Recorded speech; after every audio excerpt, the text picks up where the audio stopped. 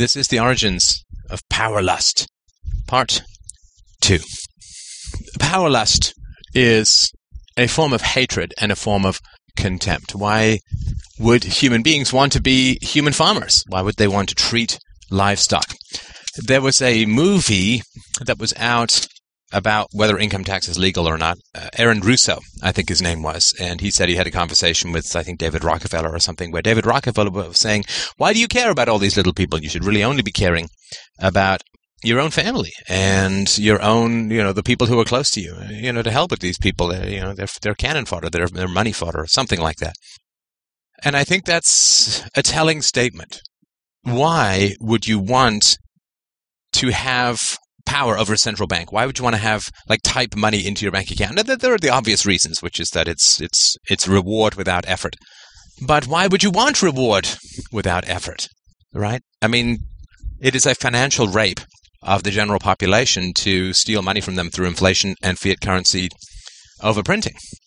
In the same way that it is physical rape to gain the effects of sexuality without the cause of attraction and seduction. So why would you want all of that? Why would you want to have this kind of power over others? Well, the first thing, of course, is that you have to feel very insecure. You have to feel very insecure, and you have to have a sense of entitlement and grandiosity that is utterly out of proportion to your actual abilities. It's always sort of struck me that, I think I made reference to this years ago in a podcast where I said, if you think that George Bush is such a great guy, if George Bush is just the guy, the go-to guy to tell you what to do, then subscribe to his newsletter or, have his automated robot secretary call you every morning with a list of what you need to do with half your time and money, and then just obey him.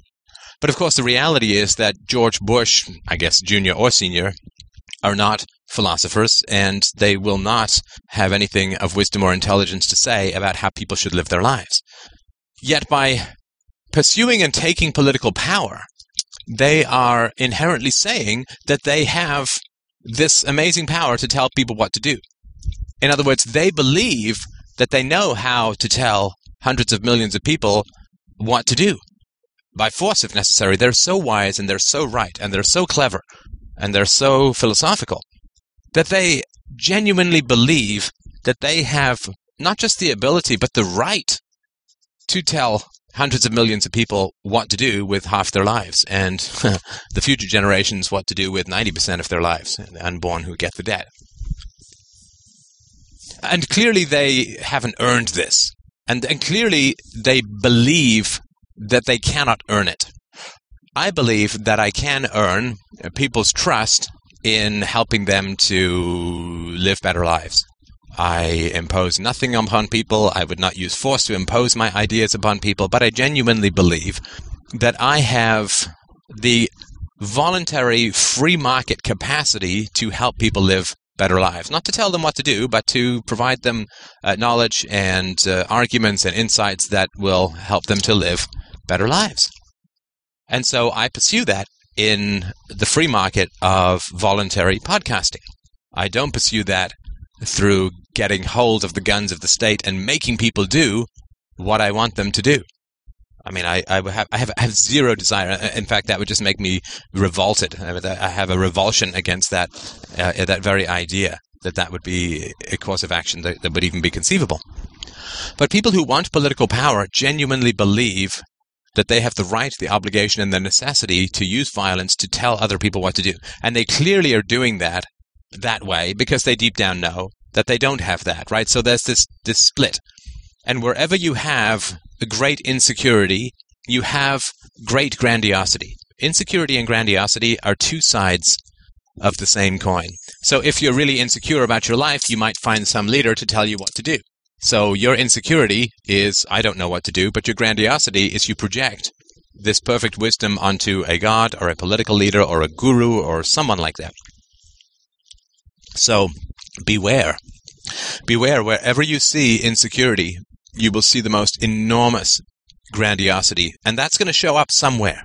Sometimes it's hard to know, or it's hard to tell exactly where that's going to show up, but it will show up somewhere. People who are beaten down will praise to the skies some external object into whom they get to project their grandiosity. When you beat a child down, you create the potential energy, and it's necessary to release it in some way, the potential energy for worship, for grandiosity, because somebody who's beaten down is going to have to develop a compensatory grandiosity to deal with the fact that they're so beaten down. The more power you take away from someone, the more they project their powerlessness in an exaggerated opposite format through grandiosity, which is why slave populations tend to be very religious, because they're so beaten down that they project their grandiosity onto a god. That's why, in a way, also there's a Martin Luther King for the blacks, but not for the whites. That's complicated. Forget that one. I mean, that could make the case, but let's not. Oh, tangent horses pulling me apart. They're tearing me apart. But it is important to understand that the insecurity and grandiosity go hand in hand, and insecurity is masked by grandiosity. So some people act out their insecurity and project their grandiosity, and some people act out their grandiosity and project their insecurity. So the slaves act out their insecurity and project their grandiosity onto the masters or the gods or whoever, the priests. Whereas the political leaders act out their grandiosity and project their insecurity onto the people. Oh, you see, the people are confused. They don't know what to do. They need us to tell them what to do.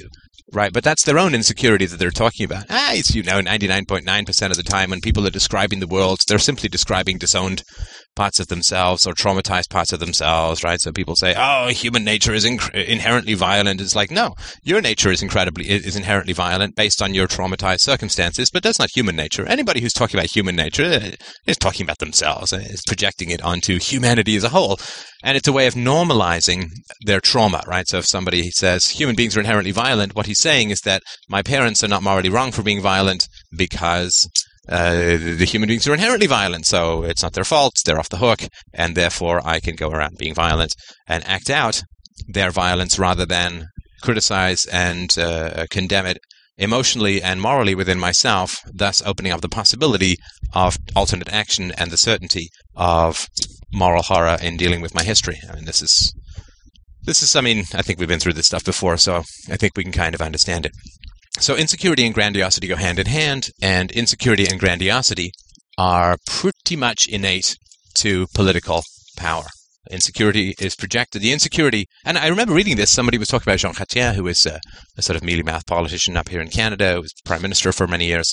And some psychologist was talking about him saying, these people, they just appear very confident, but you pierce through the surface and there's emptiness and narcissism and a real hollowness within. And I think he's quite right.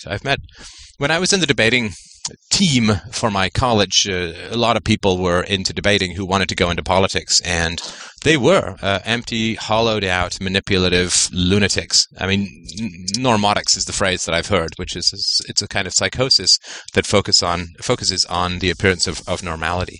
American Psycho, which is a film that I would love to do a review on soon, shows this in a more extreme case. But yeah, it is very, very empty stuff. It is very empty and scary stuff to pierce beneath the veneer of people who are that primitive, that unconscious, and who are projecting that much of their personalities and prior trauma onto the world as a whole. I mean, that's this creepy, crazy stuff that goes on whenever you begin to penetrate into any of the psyches of these sorts of people. I remember that very vividly. There was one guy who was actually working in the Prime Minister's office. He was one of the most horribly empty and decayed souls that I think I've ever met in my life.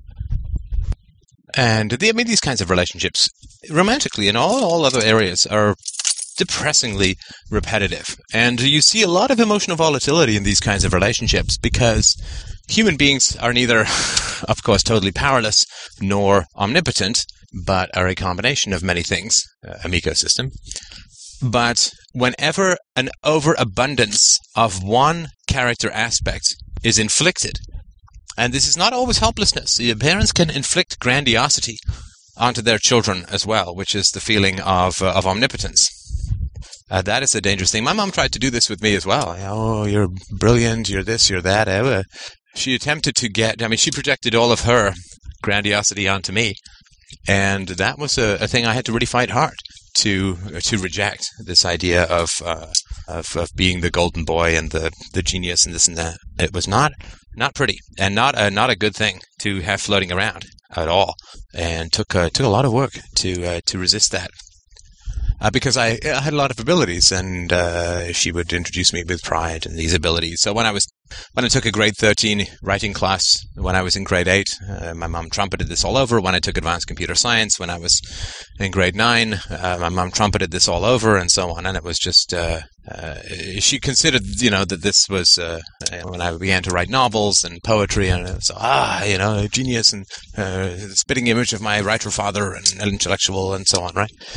It was, now some may believe that I did not escape that curse, but I know that I did. So, but it's you can project your own vanities, and you see this, of course, sometimes with sports parents as well, and this can happen.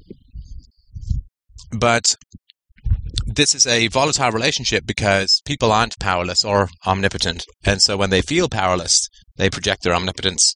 You get this compensatory omnipotence which they then project onto other people, and vice versa. And so you have, the typical scenario is you have the abusive husband and the beaten down wife. He's projecting his humiliation or inflicting his own unconscious humiliation onto her, and she's inflicting her power onto him, her grandiosity onto him. So he's all powerful, and she must submit, and so on. And there is both a need for this and a hatred of this, right? So when you have this kind of displaced, mutant, diseased in many ways psychology within you, then you both need people to project your disowned selves onto, your unconscious selves onto, in order to protect you from the trauma of what has really happened to you.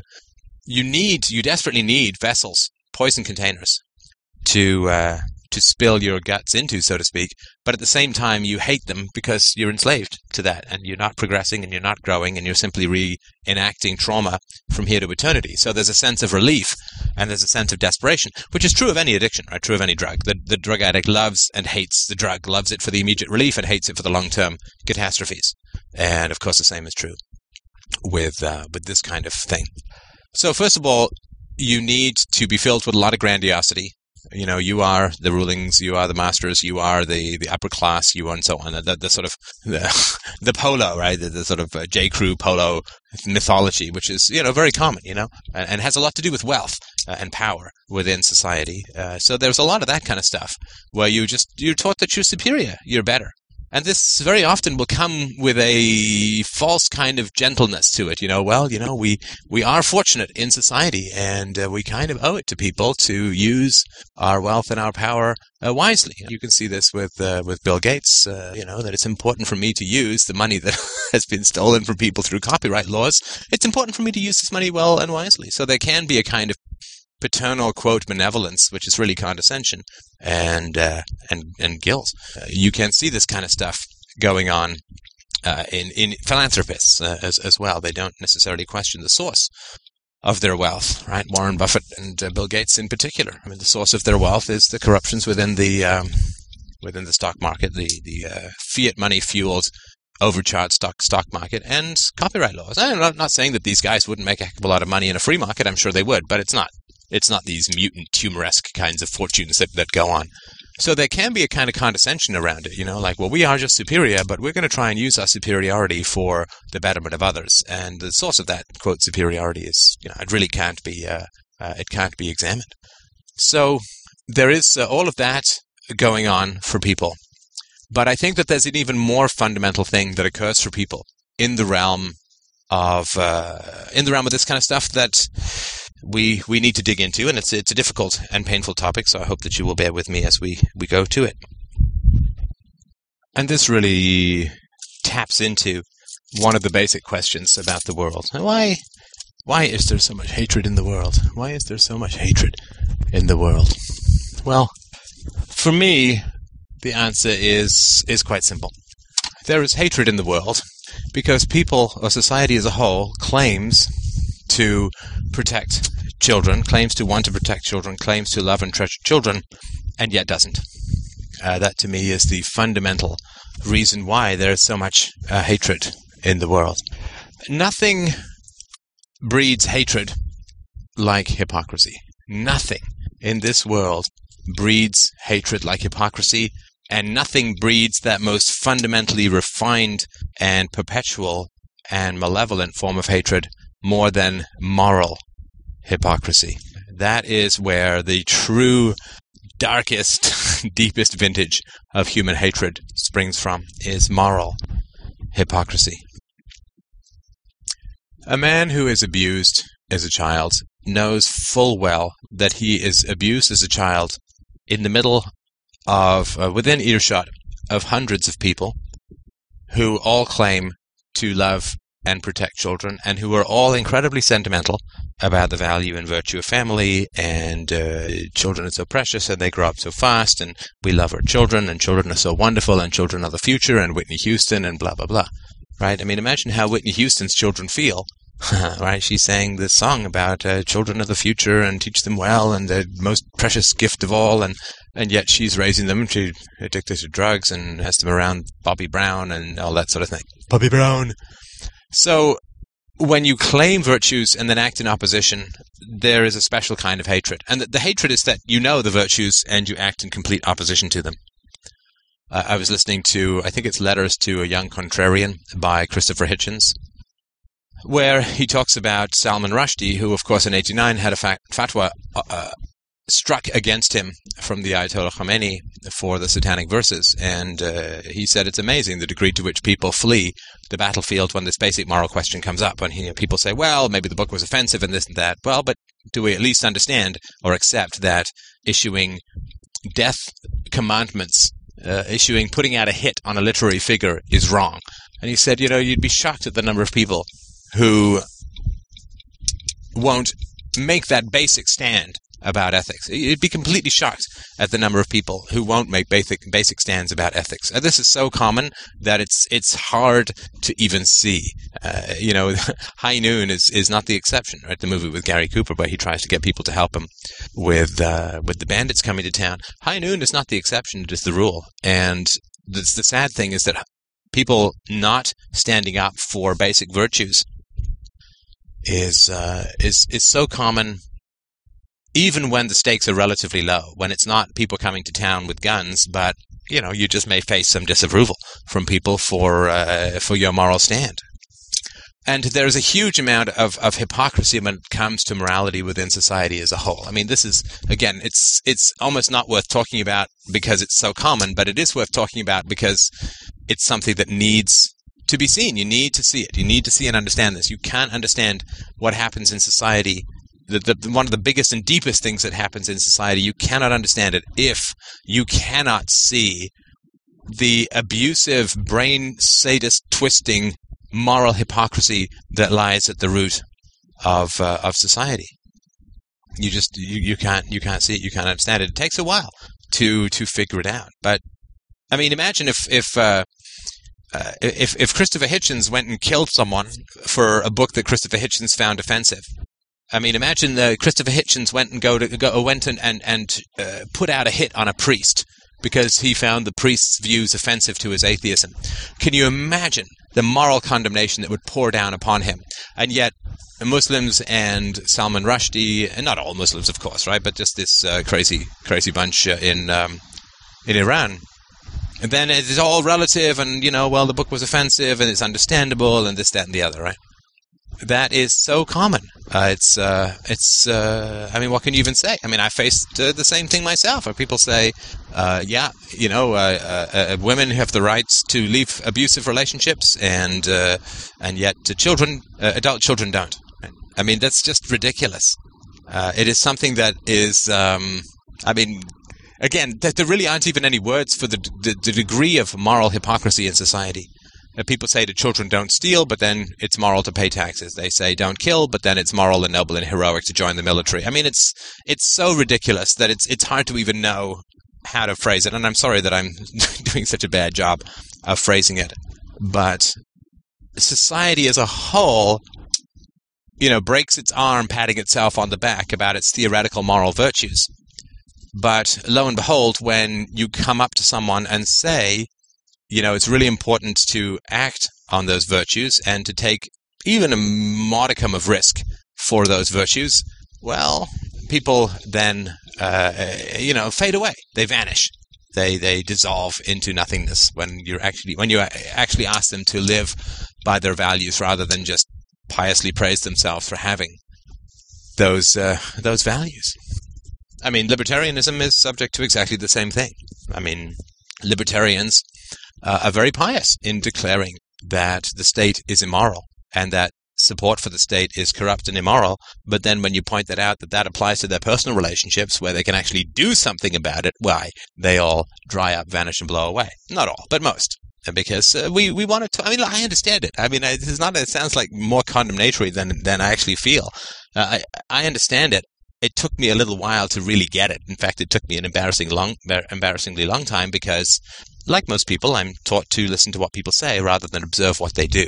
And if you've ever been in a situation where you're being mistreated and you reach out to people around you for some moral support and moral help, it is truly shocking the degree to which people will simply vanish and be very uncomfortable to be put on the spot and actually live according to their values. They'd be very uncomfortable about it. They will not take a stand where there's even the slightest risk of disapproval or condemnation or anything like that.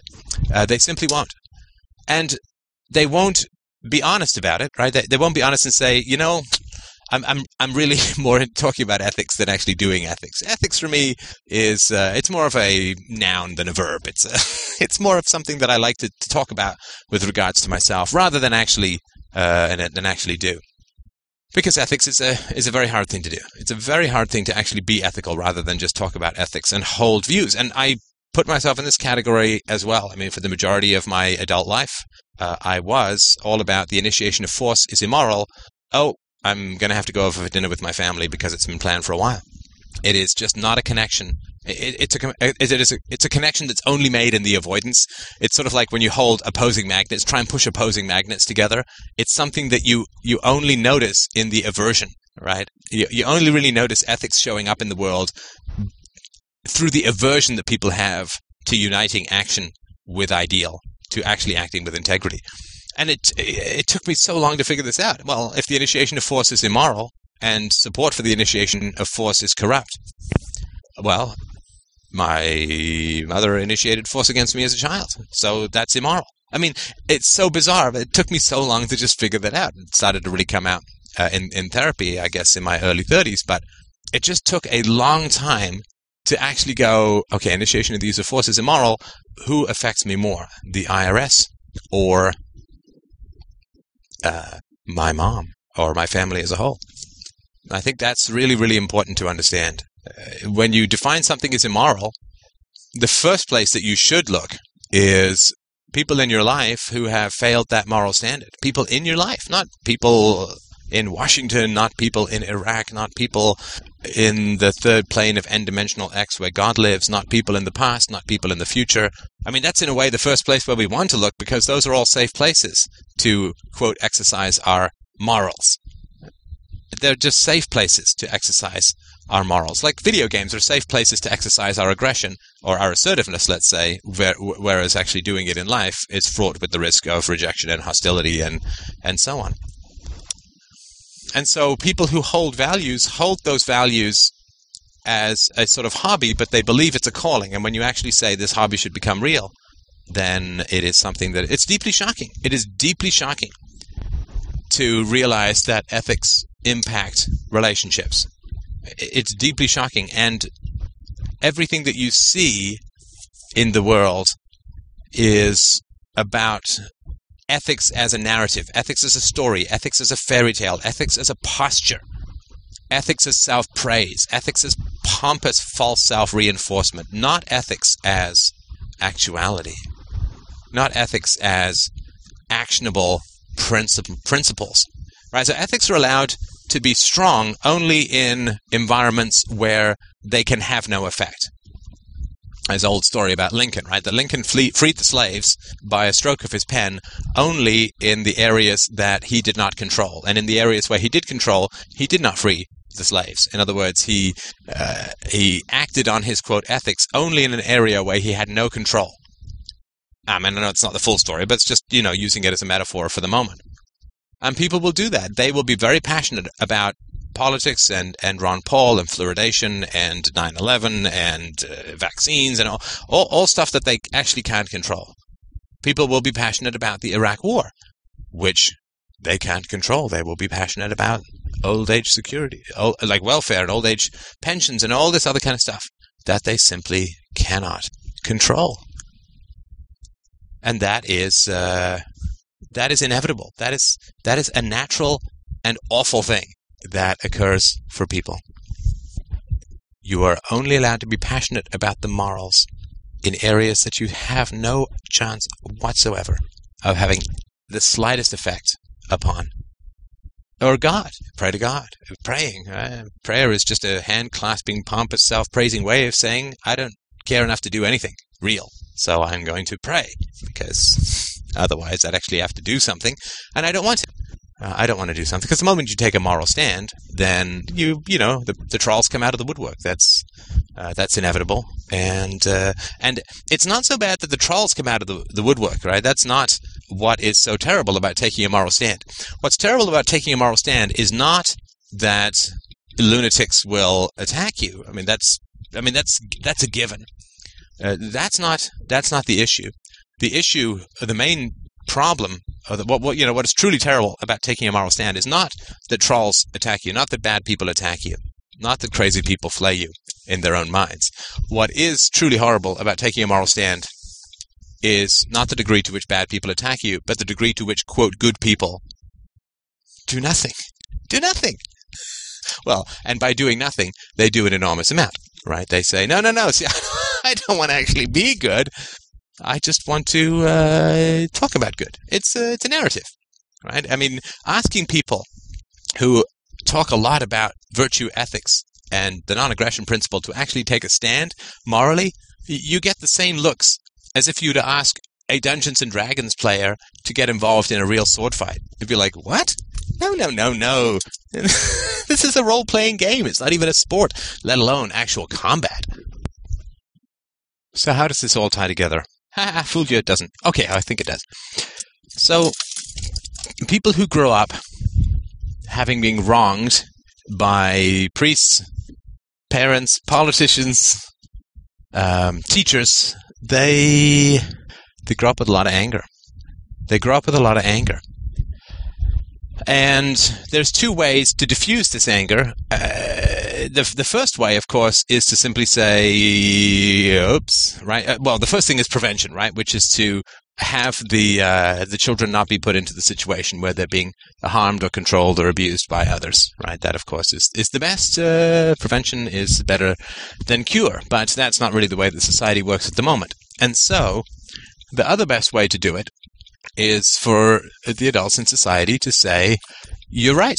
As I talk about way back in On Truth, the Tyranny of Illusion, right? For the parents to say, the adults to say, you're absolutely right. We talked a lot about ethics and virtue, but we really don't know what the hell we're talking about, and society really needs to be rewritten, and we have failed to live up to our standards, and let's sit down and see if we can work out something better with our significant apologies. That would be beyond shocking. Instead, you see, what happens is that people just dodge the question. They just avoid. They just do the slippery brain goo dodgerama, like it goes on, society is not violent because it's voluntary with the social contract. And you say, well, if it's voluntary, then we don't need enforcement. But we need enforcement, right? So they just do this kind of stuff, where children are taught that ethics are absolute, and they are aggressively, assertively, or sometimes violently punished for ethical transgressions. But then, you see, all too tragically, when the children become adults and begin to question the morals of their elders, oh, boy, did you see that? Ethics just became completely relative, right? So when you're a child, you're held to these absolute ethical standards. Stupid shit like being late for class gets you punished with no ifs, ands, or buts. But then when you confront your elders on the lack of connection, and sometimes the opposite connection, it seems, between their virtues and what they're actually doing, why then things are complicated, and we did the best that we could, and, you're mistaken, and things get all kinds of relative, right? So when adults have power, then ethics are absolute. When they have power over children, and in fact power over taxpayers through society and so on. Ethics are then absolute. But when you question these same adults and these same priests and these same teachers and these same politicians about their own knowledge of and exercise of virtue, why suddenly everything becomes completely relativistic, don't you know? Isn't that a shocking turnaround? And that really, really enrages the living shit out of people deep down. And this, my friends, is where society sits for the present and for certainly the immediate and foreseeable future. This is where society sits. It's a basic and fundamental truth about this world that we've seen over and over and over again in our community and outside of our community. This basic fundamental truth is that whatever you lie to yourself about is used to control you. Whatever you lie to yourself about will be used to control you. This is very, very fundamental. And this is why you really can't own yourself if you lie to yourself. You can't. Because if you lie to yourself, then you have to lie to yourself about lying to yourself, right? That's the huge problem. If I say I'm lying to myself, then I can't really be controlled by that. But if I lie to myself and then I must deny lying to myself, then I am controllable because I have an area in my mind where I just cannot go. I have an area in my mind where I just cannot go. I have a landmine in myself where I just cannot go, where I'm lying to myself, and I'm lying to myself about lying to myself. So if I say I'm virtuous, but I reject, resist, and avoid actually acting on that virtue, I can't sustain that contradiction. I can't sustain it in my mind. Contradictions cannot be sustained in consciousness. They can only be maintained in the unconscious in an unstable form. And so if I say I'm a moral man, and then a situation arises where I need to actually put my values into practice and I avoid doing that, then I can't say to myself, well, I guess morality has just talked to me. I'm not a good person. In fact, I'm the worst person in some ways because I know what morality is. I have talked about morality up, down, here and there, and yet when I actually have the chance to act on it, I fade, falter, run away, and feel resentful at whoever is asking me to be moral. People, very, very few people can say that to themselves. That requires a humility and a level of self-trust that is extremely rare among people. Extremely rare. So what you have to do is you have to say, well, whoever asked me to be moral is in the wrong, or doesn't affect my principles, or it's just two people fighting. I don't need to take a side. It's like, it's not important to figure out what's going on. Let me go back to writing another essay about the non-aggression principle, or whatever, right?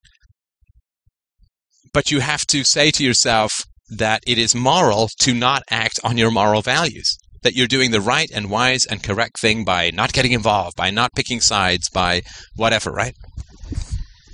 So you have a basic belief that morality equals specific and certain actions, and then when you're asked to perform those actions, you avoid it, and you come up with an entirely different, an opposing set of ethics called don't get involved, don't pick sides, right? So you say the state is evil, and those who support the state must be at least corrupt if they do so knowingly and consciously. But then when you're asked to act on that how can a moral man continue to associate with corrupt people who are supporting an evil and murderous institution? Well, that's extreme, isn't it? I mean, listen, when you're actually asked to act on these things, this is, why people get uneasy around philosophy. They don't get uneasy around FDR. This is a philosophical argument.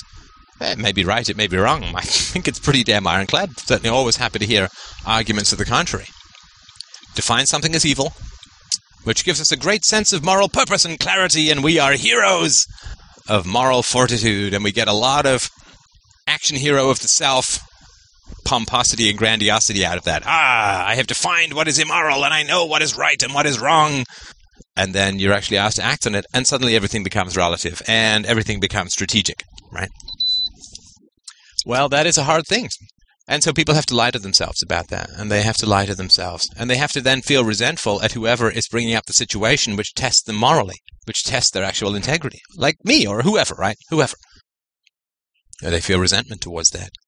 And this is the hook, or this is the soft tissue that power lust puts its hook into.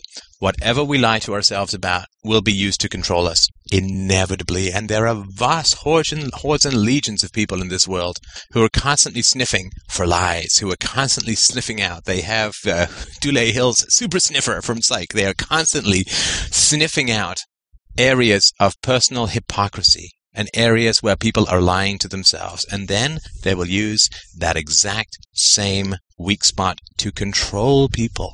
If you lie to yourself about being good, virtue will be used to control you. If you manipulate yourself into believing that you're good while failing to act upon that goodness and telling yourself that both action and failing to act are morally good, and switch back and forth between these contradictory ideas or approaches, that exact same phenomenon will be used to control you. And there is a hatred in the control of others, and the hatred is the hatred of hypocrisy, and the hypocrisy is the weakness that allows for the tentacles of control to slither into the soul and clamp down on it hard and squeeze the last remaining little white drops of life out from its innards. If I lie to myself, I will do anything to avoid the truth that I have lied to myself about. I will do almost anything, and that is what is used to control me. If I am hypocritical about virtue, if I am absolute in theory and relativistic in practice, then that will be used to control me. And then the social contract will be inflicted upon me, which is absolute in theory and relativistic in practice. If I have moral contradictions that I refuse to resolve within myself, that I specifically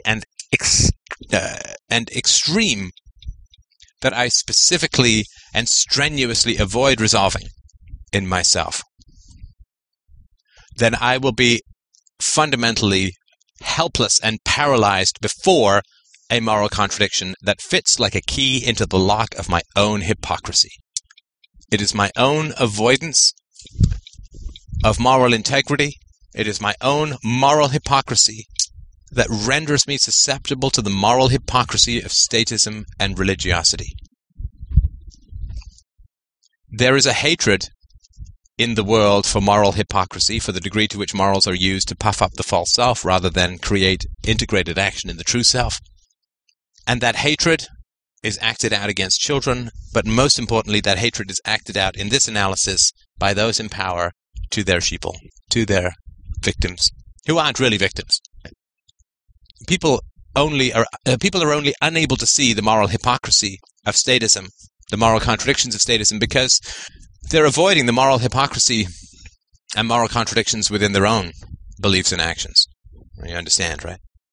And so the lust for power is an unconscious identification of the moral hypocrisy of the majority, who did nothing to protect the power seeker as a child.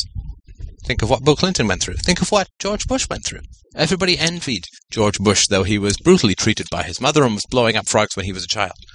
Bill Clinton was raised by a single mom with an alcoholic father who was destructive and abusive, and you quickly get, if you have any brains at all, that society is full of moral hypocrisy if you're a child who's being abused, because you hear everyone talk about the moral virtues of child protection and nobody acts on it.